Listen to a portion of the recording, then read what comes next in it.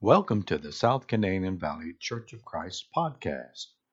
Please enjoy the following study. Amen. Glory, hallelujah. What beautiful faces, wonderful songs, and thank you. Thank you for being here. Thank you, friends. Thank you, those who are online. Appreciate our church family being here. God bless everyone.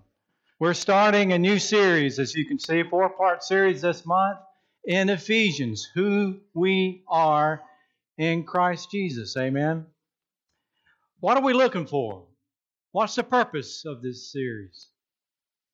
Well, what defines you? What shapes you? What drives you? What is the driving force in your life? Who or what is your motivation in life? What or who do you value the most? Is it to be the top of the class? Is it to be in the top university? Is it to have the best job? The best company? Fun people to be around? To have the best social status? The best TikTok? The best Facebook likes? Instagram dynamic video? Is that what you're looking for? Is that what drives you in your life? Well, the letter that Paul writes to the Ephesians in Ephesus answers those questions. And the passage I have for this morning is very important because they will change your life if you will allow them. These verses and passages change everything, and why we do them and how we do them and what's our motivation. It's all about who we are in Christ Jesus. It's all about what He has done for us, and we didn't even deserve it. We were, as the Old Testament phrase, stiff-necked people. Might be fighting words to you to be called stiff-necked, but I was certainly stiff-necked. And yet I found that Christ loved me. Amen. And I have to humble myself in this study. And I had to ask myself, did I know everything about the true blessings found in Jesus Christ? Do I know? Am I accessing those riches? I had to humble myself. Take the pride out of the window. Take me in deeper, Lord. Sometimes I'm afraid I live as if I don't know all the riches that are found in Christ Jesus. Do you live that way?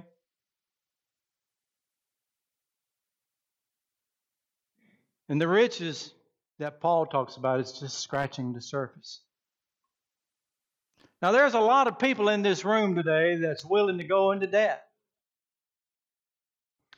Willing to go into debt for their future education. Willing to go in debt for a new house. Willing to go in debt to buy a car. Willing to go in debt to go to the best universities. Nothing wrong with that. But you're willing to spend a whole lot of money for it, right? Now, don't worry about the student loan forgiveness program. Because eventually, the payment's going to come due. Somebody's going to have to pay.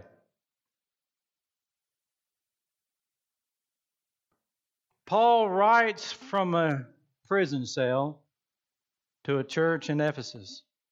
Ephesus had one of the 6th or 4th wonder of the world at that time. The Greek goddess Diana, god Artemis.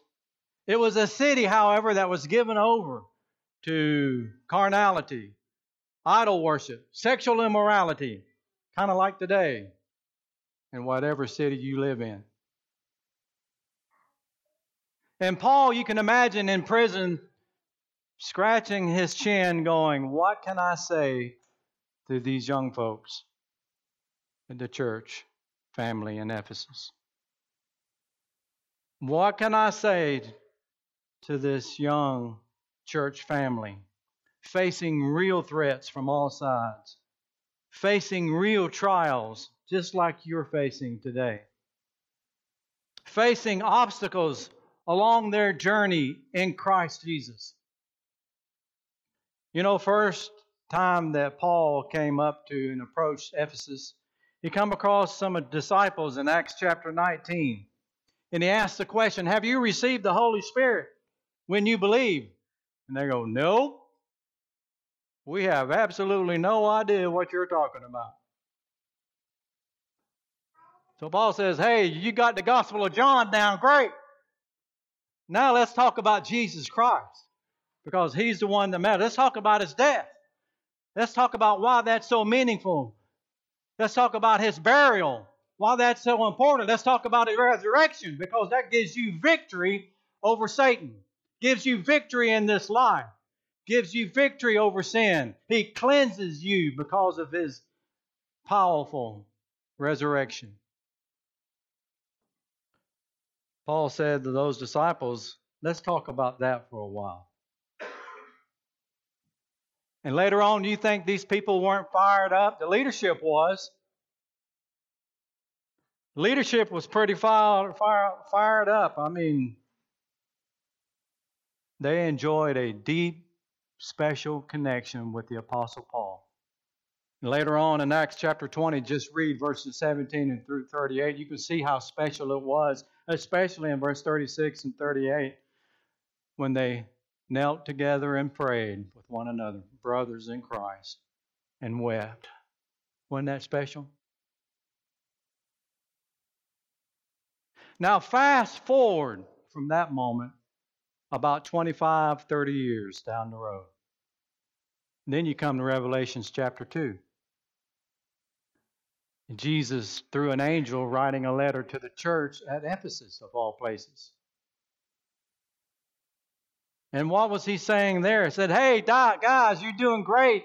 You're stoked. You're excited. You're passionate. You got a lot of work going on. And you got a lot of work team going on there. You got workforce out, filtering out evil. That's great. Shooing away those birds of prey attacking the church. But there's something missing. There's something missing. You're left your first love. Paul, the angel, would then say to them, quit going through the motions. You're missing the point. Things have gotten stale, old, routine. Time to repent and get reacquainted back, get connected back to Jesus Christ.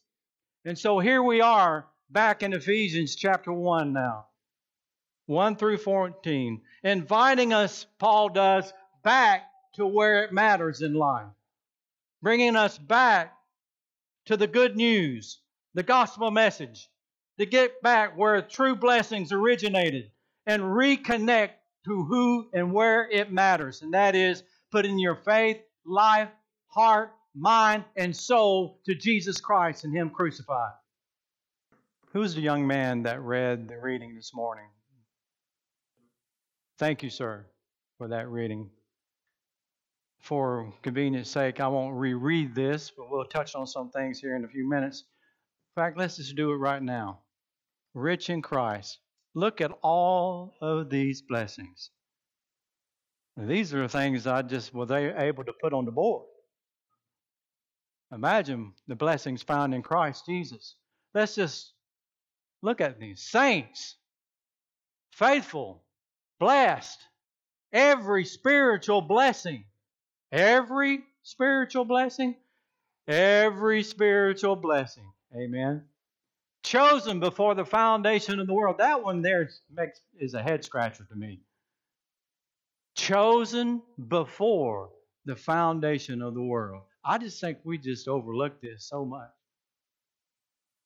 But I mean, before there was the moon, before there were stars, before there was anything, He had in mind you and me. And it all was because of Christ. Holy, without blame, predestined, adopted. We'll cover that here in a few minutes. All done according to His purpose and good pleasure, to the praise of His glory, accepted in the beloved. We'll talk about beloved here in a minute. Purposed in Himself, oneness in Christ Jesus. Amen. What power that is. Inheritance. In Him, He says, Paul does, you trusted.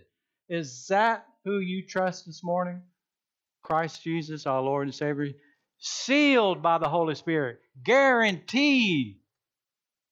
Redeemed. Forgiven. The riches of His glory. Mystery revealed in Christ Jesus. These were all the things that we find in Ephesians chapter 1, 1 through 4. It is similar to a thought that Paul had in the Colossians letter. Colossians chapter 1, verse 26. Verse 26, he says this, the mystery which has been hidden from ages and from generations, but now has been revealed to His saints.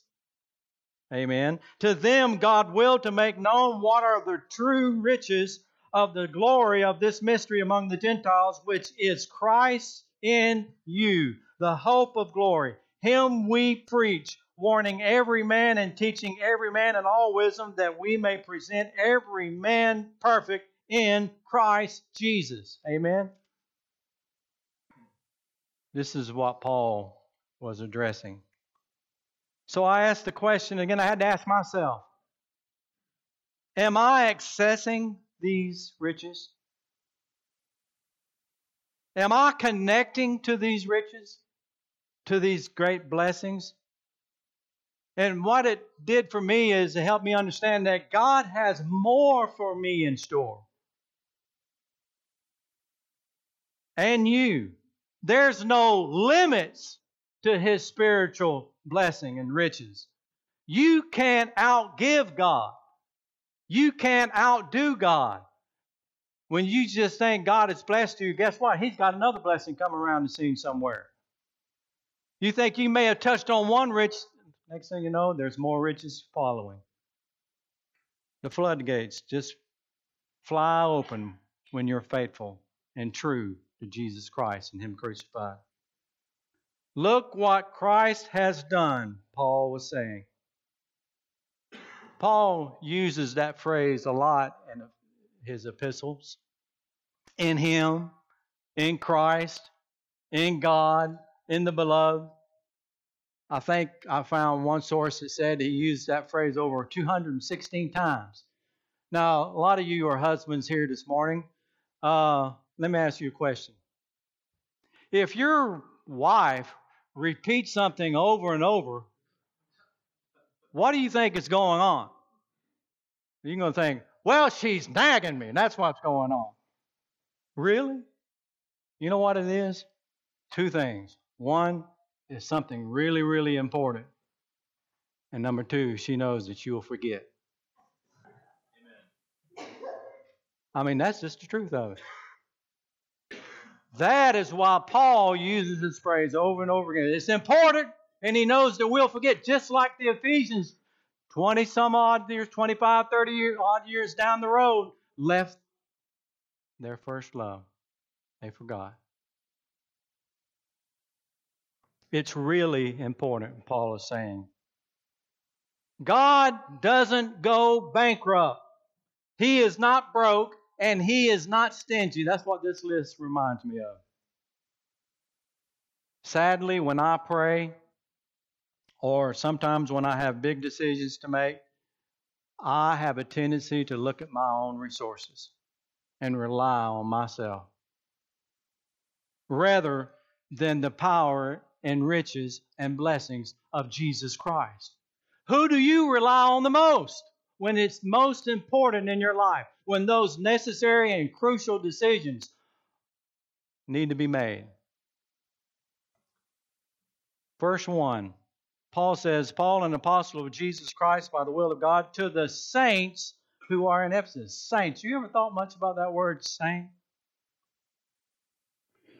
Jordan, let me ask you a question. At the Brotherhood meeting, did you wear a name tag? Did it say Jordan Dancer? It didn't say Saint Jordan? Oh, man. Now, it would make us pretty uncomfortable to parade around the Brotherhood meeting, St. Bruce. Hi, glad to meet you. But why does it make us uncomfortable? Well, I'll tell you why. Because we don't feel like saints. And that's sad. Positionally, you are a saint in Christ Jesus. Don't think in terms of feelings, but think in terms of what Christ has done, who Christ is, what He accomplished, who you are in Christ Jesus, because it's all about being in Christ. That's how and why Paul begins this letter using that word, saint. Isn't that wonderful? What does the word saint mean? It means to be set apart, special, loved. Isn't that just the greatest description of who we are in Christ Jesus? Verse 3 says, Blessed be the God and Father of our Lord Jesus Christ, who has blessed us with every spiritual blessing in the heavenly places in Christ, just as He chose us in Him before the foundation of the world, that we should be holy and without blame before Him in love. When you think in terms of being blessed by Jesus Christ, I don't know, if you're a lot like I am, I start thinking in terms of physical blessings. More times than not. But we need to step out of the way and let Christ lead us spiritually. You know what? God may bless you with good health. And hallelujah if He does. God may bless you with a good job. He may bless you with a new car. He may bless you with a new house. He may bless you with money. He may bless you with prestige. But you know what? Paul had none of these things. And he was in prison. And yet he could say, Blessed be the God and Father of our Lord Jesus Christ, who has blessed us with every spiritual blessing. Paul, are you kidding yourself? You're in jail. Don't you know that, buddy? Zzz. You're in jail. And that's supposed to be joyous, a blessing? Positionally, yes. Who are we in Christ Jesus? And in fact, it would cause Paul to say in Philippians chapter 4, you remember what, I think you know what I'm going to read. Verse 11, Not that I speak in regard to need, for I have learned in whatever state I am to be content. I know how to be abased, and I know how to abound. Everywhere and in all things I have learned both to be full and to be hungry, both to abound and to suffer need. I can do all things through Christ who strengthens me. What power? Well, we depend and lean on feelings way too often. I do. I can only look at myself, and I know I do that too often. There's this powerful tug of war going on in our brains between the will of Christ and our will. And those feelings, emotions get the best of us a lot of times. But you know what? We're supposed to be fired up. Isn't that what Romans chapter 12 tells us?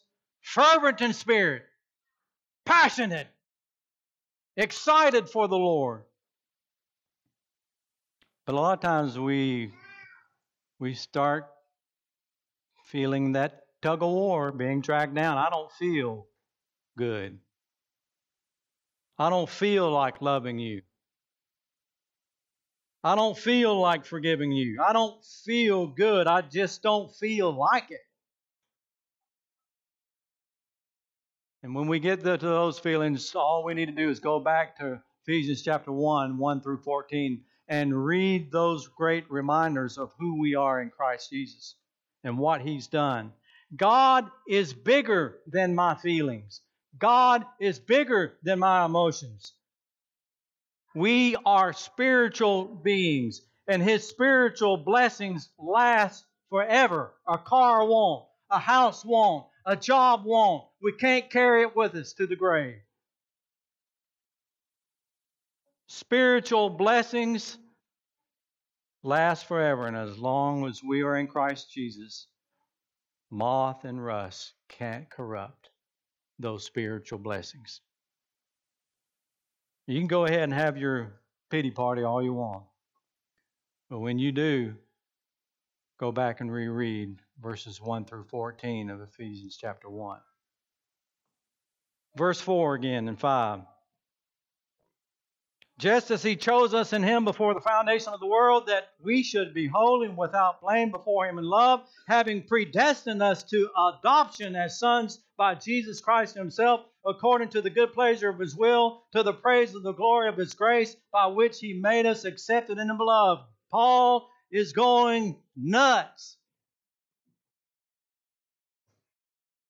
I like that. In the beloved. What does that mean? In the beloved. What does that mean? It's a verb. Did you realize that? It means to love you dearly. To love you dearly. Isn't that wonderful? To love you dearly. Adopted. Now, there's several of us in here who that word has special meaning. Mark is one of them. I'm one of them. I adopted Stephen, my son, our son. Better correct myself before I get in trouble. But adoption, the church has been in the adoption business ever since its inception. Just to straighten that out right now, because we're all adopted. Amen. And that speaks to both personal and positional adoption. God is our Father, and we are loved by Him. Just underline that. God is our Father, and He loves us. We are loved by Him. You may think, well, sometimes I just don't feel like He loves me. God is in the loving business. That's why He sent His Son. For God so loved the world, and He cares for us with an intense jealousy. But not everyone that has grown up with a great dad. There have been many selfish dads in this world, unfortunately. They betrayed their children, turned their backs again, caused pain and anguish, caused deep trauma. I, fortunately, had what I consider to be the best dad in the whole wide world, better than yours. But that's because of where I am. But Dad had his faults. I'll just be honest with you. He wasn't perfect. In fact, Hebrews chapter 12, verse 12 talks about the discipline from our dads and basically saying, they did their best. But God does it perfect every single time. He's the best and perfect Father imaginable. Okay? The best and perfect Father imaginable. He chose you and invites you personally, yes, into His family. John chapter 1 reminds us of that. I don't know if you ever noticed that wonderful passage in John chapter 1, in verse 12. But as many as has received him, to them he gave the right to become children of God, to those who believe in his name, who were born not of blood, nor of the will of the flesh, nor of the will of man, but of God. And because we are his child, and because we have been adopted, you, brother and sister, have his ear. And as Romans chapter 8, verse 17 says, we cry out, Abba, Father. And he hears you personally. Now, we have a lot of kids that fly into that fellowship hall. I mean, it's like a magnet. And there might be 10, 15 children in there. And I mean, it's going crazy. But I guarantee you, if you're a parent, you'll know where exactly your child is when you hear their voice or when you hear their cry. God is the same way. He is our Father. He hears your cry. He knows exactly when you are hurting and when you are in need the most. And Jesus says, pray like this, Our Father who art in heaven, hallowed be thy name. He is our Father. It's personal. Adoption is. But adoption is also positional. Back to Romans chapter 8. Romans chapter 8, in verse, I believe it is 17. The Spirit himself, verse 16, the Spirit himself bears witness with our spirits that we are children of God. And if children, then heirs, listen, heirs of God, and joint heirs with Christ. Don't you like that part too? We don't like the other part. If indeed we suffer with him, that we may also be glorified together. You see, it's positional. It's more than just personal, is my point. We become ambassadors. We're in the same family business. We're bought with a price. We're accounted for. We're paid. Our redemption is paid. And we are to be lights in a dark world. We used to be stiff-necked people. But now we have been saved by his grace and by his love. And now he expects to see our good works. Because he expects us to be the lights, to be works of his grace, so that through the church the manifold wisdom of God might now be made known to the rulers and authorities in heavenly places. Ephesians 3, verse 10. God's message in Ephesians chapter 1, verses 1 through 14 is very simple to me. God's message is, I am stoked to bring you in to my family. Now there's work to do. You're my son and my daughter. Now honor me with your life. You can't just sit around and skate. We are created for good works. Now, are you feeling down? Are you feeling a little blue this morning? Feeling a little bit lost along the way in life? Underappreciated, maybe? Unloved? Look at what Paul is revealing to us from prison. He is saying, let's just drill down into grace a little while. That'll take care of the blues. Let's drill down in his amazing love. That'll take care of my feeling a little lost. Let's talk about who we are in him, predestined to be conformed to his image.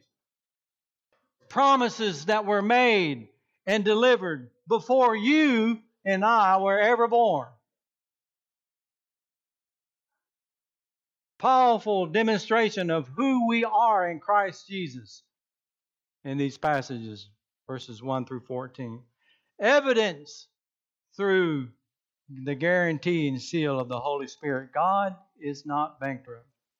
There is no end to the riches that he is ready to give, and that's found in Christ Jesus. There is no end to his love. In fact, 2 Corinthians chapter 8, verse 9 puts it very special, in a very special way. 2 Corinthians chapter 8 in verse 9. Notice what he says. It says, "For you know the grace of our Lord Jesus Christ, that though he was rich, yet for your sakes he became poor, that you through his poverty might become" what? Rich. What does that mean in a negative light? It means if you don't have Christ, you don't have any riches. I'm sorry to say that a lot of people are in that predicament. Paul's chapter 1 message is designed to encourage us, lift us up. He calls us to something higher and bigger, truths that will change who we are and how we live and how we pray and how we act and live with each other. God has more in store for us. In fact, that's what Paul prays for. Later on in Ephesians chapter 1, he says that the eyes of your understanding, that they will be enlightened, that you may know what is the hope of his calling, what are the riches of his glory, of his inheritance in the saints. Amen? That's his prayer for you and I. It begins with you making a decision this morning, walking down that path with an open heart, opening up your mind and soul to him. Be committed to be true to Christ, who has always been true to you. To connect, or maybe to reconnect this morning. To believe and be faithful.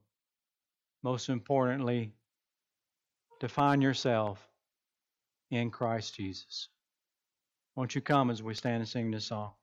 Thank you so much for listening to this podcast. For further information about our church, please go to normanchurch.com, normanchurch.com, normanchurch.com.